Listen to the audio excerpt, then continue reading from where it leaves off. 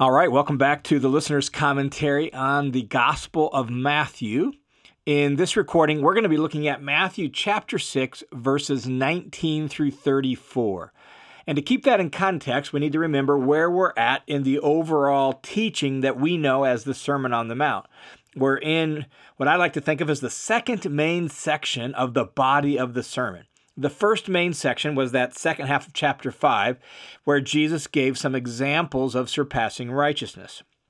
Now, beginning in chapter 6, Jesus is laying out some barriers to surpassing righteousness. And we explored the first barrier in our last recording in chapter 6, verses 1 through 18, and that barrier had to do with keeping up religious appearances.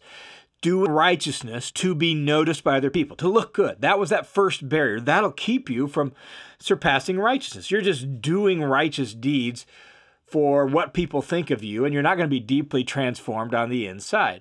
Here in chapter 6, 19 through 34, Jesus explores the second barrier. And that barrier has to do with our focus and what we're pursuing, specifically whether or not we're focused on God's kingdom versus the world around us and material treasures. And this teaching really falls into two parts. So you have chapter 6, 19 through 24. That's the first part.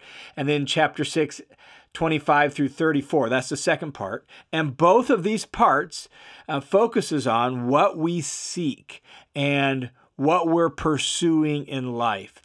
Possessing surpassing righteousness requires that we focus and seek God's kingdom and the things of heaven, not the things of earth. And so Jesus says this in chapter 6, verse 19. He says, "Do not store up for yourself treasures on earth where moth and rust destroy and where thieves break in and steal." Literally, the phrase, "do not store up for yourself treasures on earth," is do not treasure up for yourself treasures on earth. So you have the verb form of treasure, and then you have the noun form of treasure. Don't treasure up treasures. And it's this picture of trying to pile up treasures for yourself, specifically treasures on earth, treasures that have to do with the earthly sphere, the earthly world, the things of this world around us. And there's a practical reason for it. Not just is it not good for your soul and your spiritual well-being and gaining surpassing righteousness. Jesus tells us that it's not even practical. Look what he says at the end of verse 19.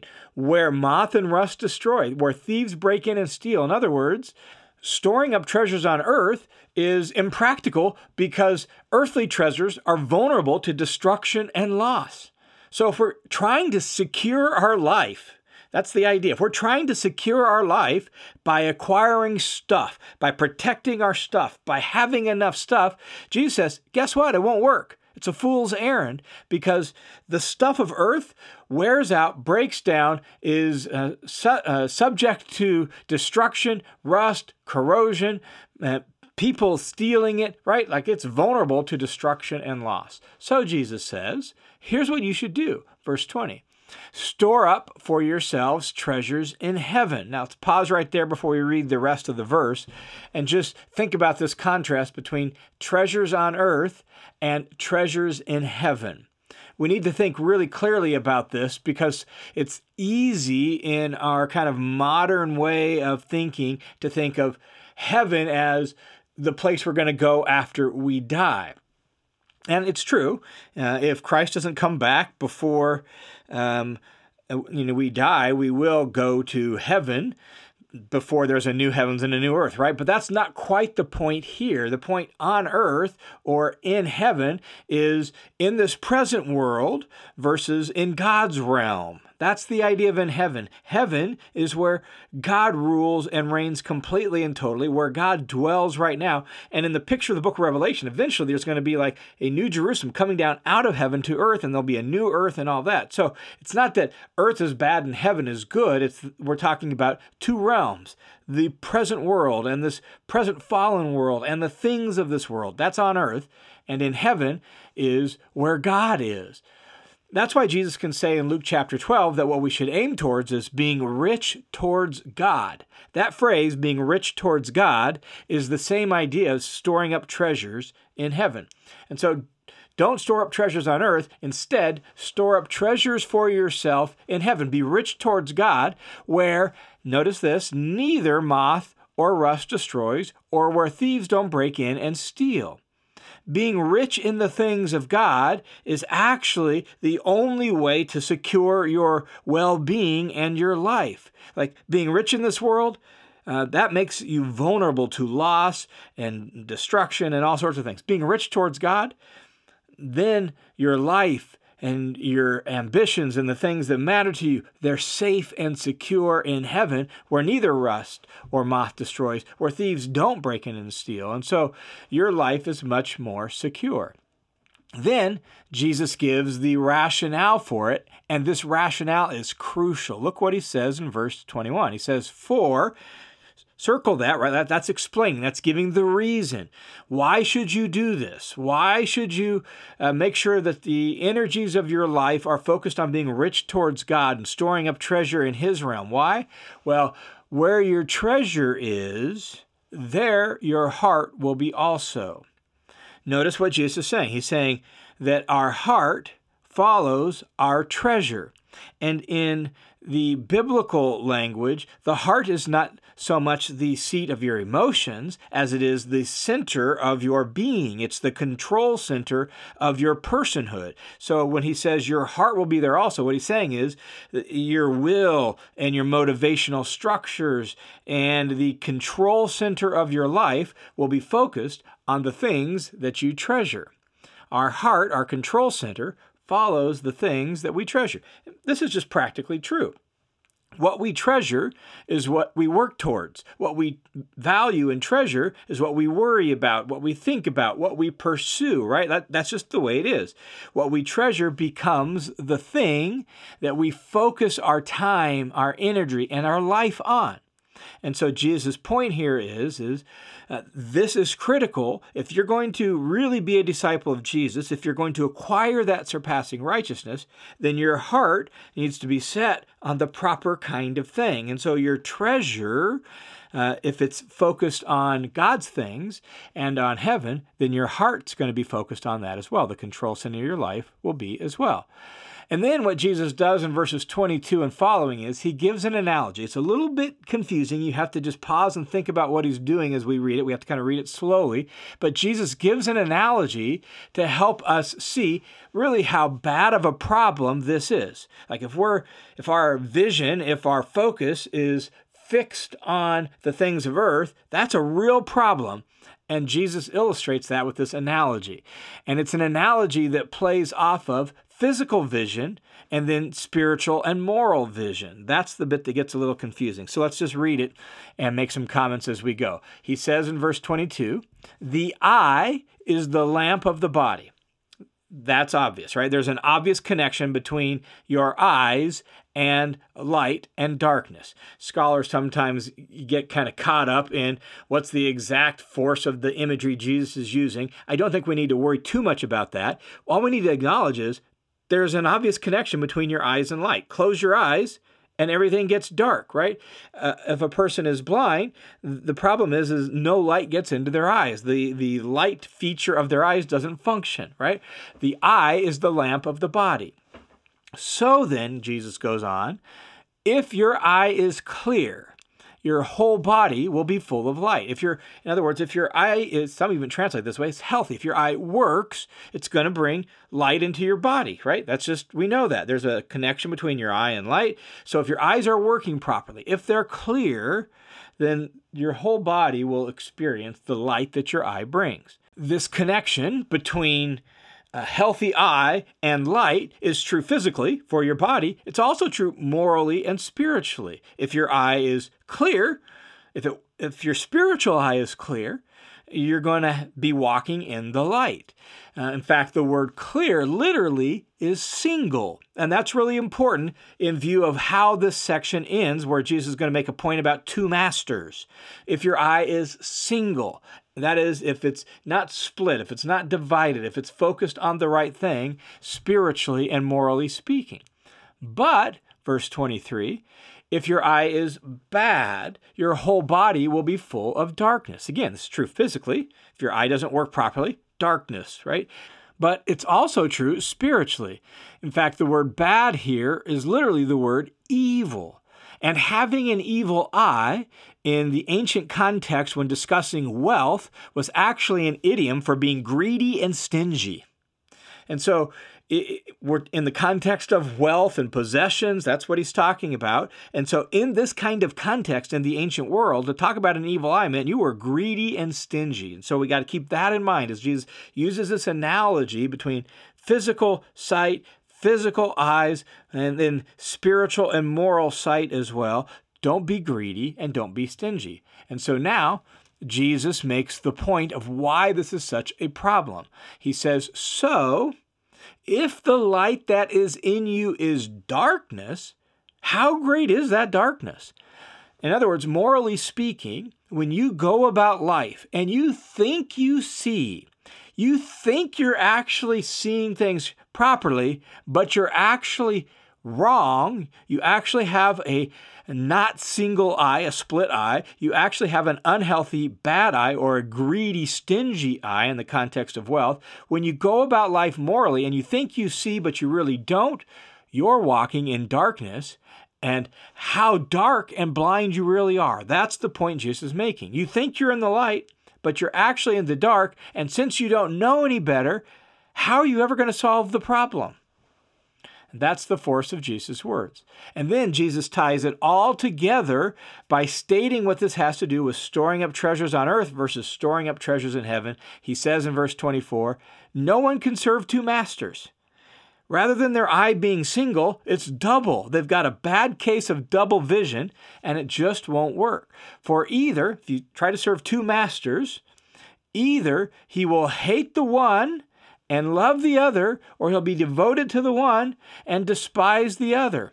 That's just the way it works. You got two people calling the shots, calling orders, right? Telling you what to do, and what they're telling you to do is two different things, and it's like you don't know what to do, and you're being pulled in two different directions, and you're going to love the one and hate the other. And then Jesus says, you cannot serve God and wealth. And that's the connection between this analogy of light, the eyes, single, good eyes, bad eyes, and what Jesus is talking about in this section. Your eye needs to be single, singly focused on the things of God and the things of heaven, not on the things of this world, because you cannot serve God and wealth. And the word serve is actually serve as like a servant, serve as like a slave, right? Like where you have a master and you're going to take instructions from it, because you can't have two masters. And this is really important in our world. It seems to me we need to hear this, that wealth is not neutral. Wealth is a master. Wealth is a power that vies for control of our life. And we have to choose God or wealth, God or possessions. And that's the point Jesus is making. What are you going to choose? Are you going to be pursuing God? Is your eye going to be singly focused on Him so that you serve Him and Him only? Or are you going to be split? Say you want to serve God, but you're also pursuing stuff and wealth and all the things that go with that, treasures on earth versus treasures in heaven. Now, before we look at the second half, the second part of Jesus' teaching on the danger of money and stuff, let's just pause for a few reflections on what Jesus' teaching shows us he believed about wealth. Look at the ways Jesus describes money and stuff. He describes it as temporary, fleeting, vulnerable. Moth and rust destroy. It comes, it goes. Clothes wear out. Cars break down. Computers need replaced. He says it's vulnerable. Thieves break in and steal. It's susceptible to so many things. Thievery. Fires destroy homes. The stock market crash. The real estate bubble bursts, right? It's vulnerable.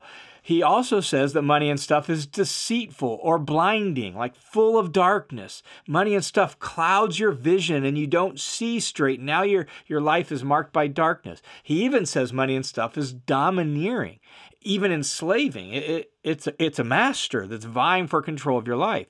And so the question for us is, does Jesus know what he's talking about? Is Jesus smart? And if so, then we need to listen to his wisdom about money and stuff and say, I'm going to trust you on this one, Jesus, because I think you actually know what you're talking about. I'm going to believe what you say about it, and I'm going to singly set my eyes where it's supposed to go. So the first thing Jesus taught us here is that if we would possess surpassing righteousness, we need to examine what treasure we are seeking to acquire.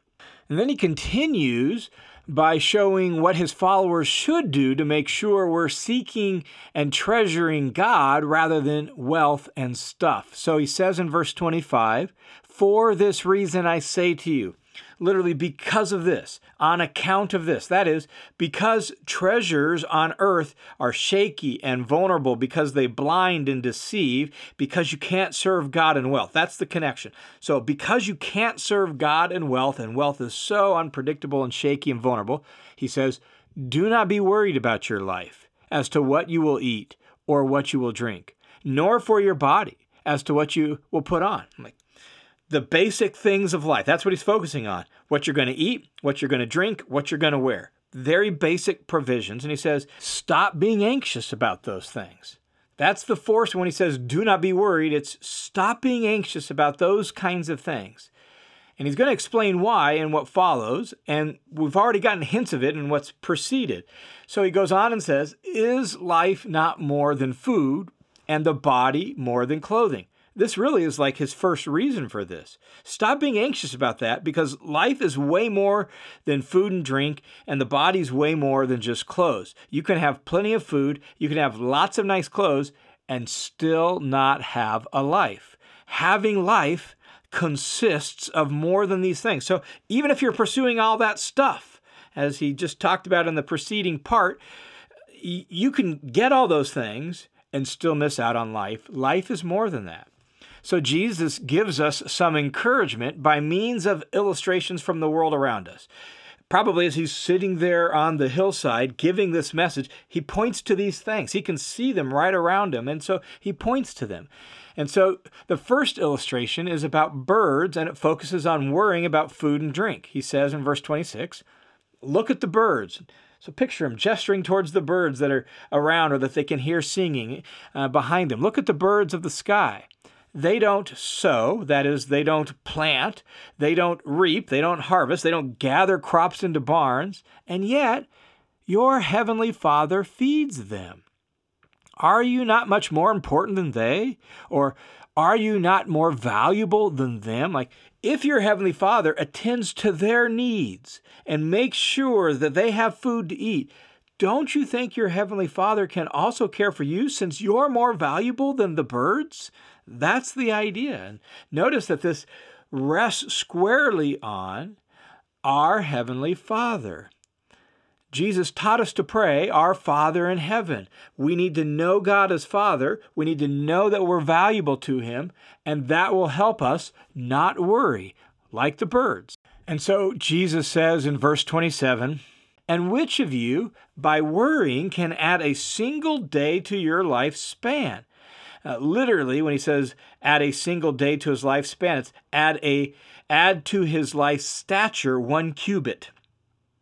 A cubit was a unit of measure for length. So we might say 1 foot to his life stature, or 1 meter to your life stature. It's that idea. And the idea probably is that worrying doesn't add any length to your life. Which of you, by worrying about these things, can actually lengthen your life at all? And then Jesus goes on and gives a second illustration. This one is from the flowers around them on the hillside, and it focuses on clothing. He says in verse 28, and why are you worried about clothing? Notice how the lilies of the field grow. They don't labor, nor do they spin thread for cloth. And yet I say to you that not even Solomon in all his glory clothed himself like one of these.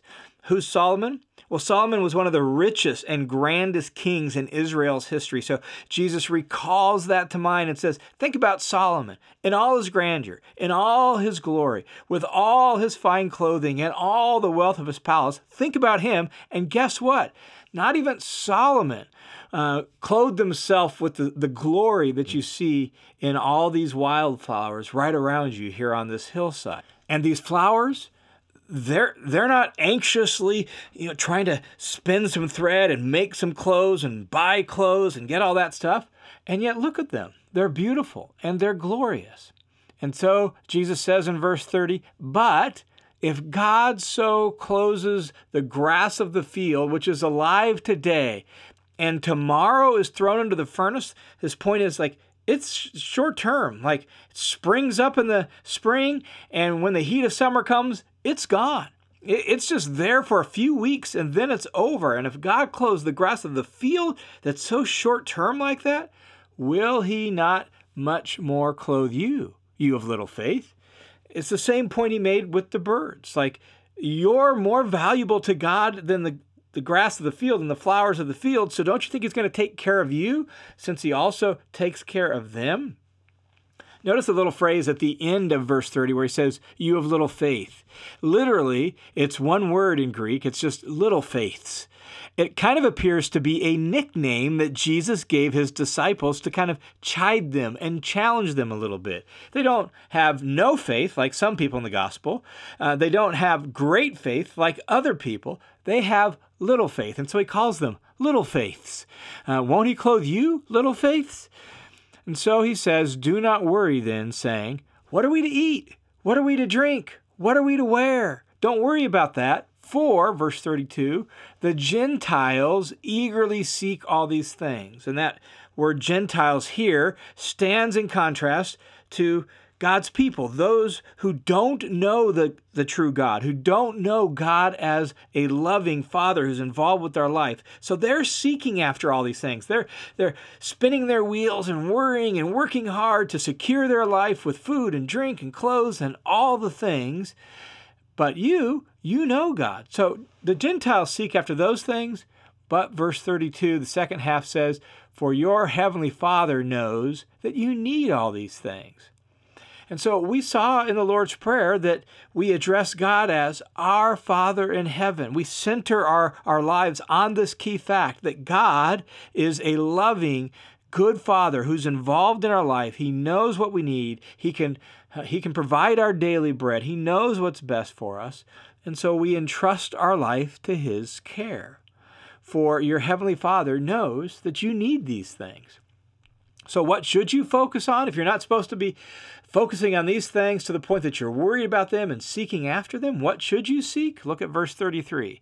Seek first his kingdom. That's God's kingdom, your Father's kingdom. Seek first his kingdom and his righteousness, his purposes for this world, his saving justice, his way of being in a right relationship with others and with himself and with the stuff of this world. Seek first his kingdom and his righteousness, and all these things, that is, all these basic provisions of life will be provided to you: food, drink, and clothes.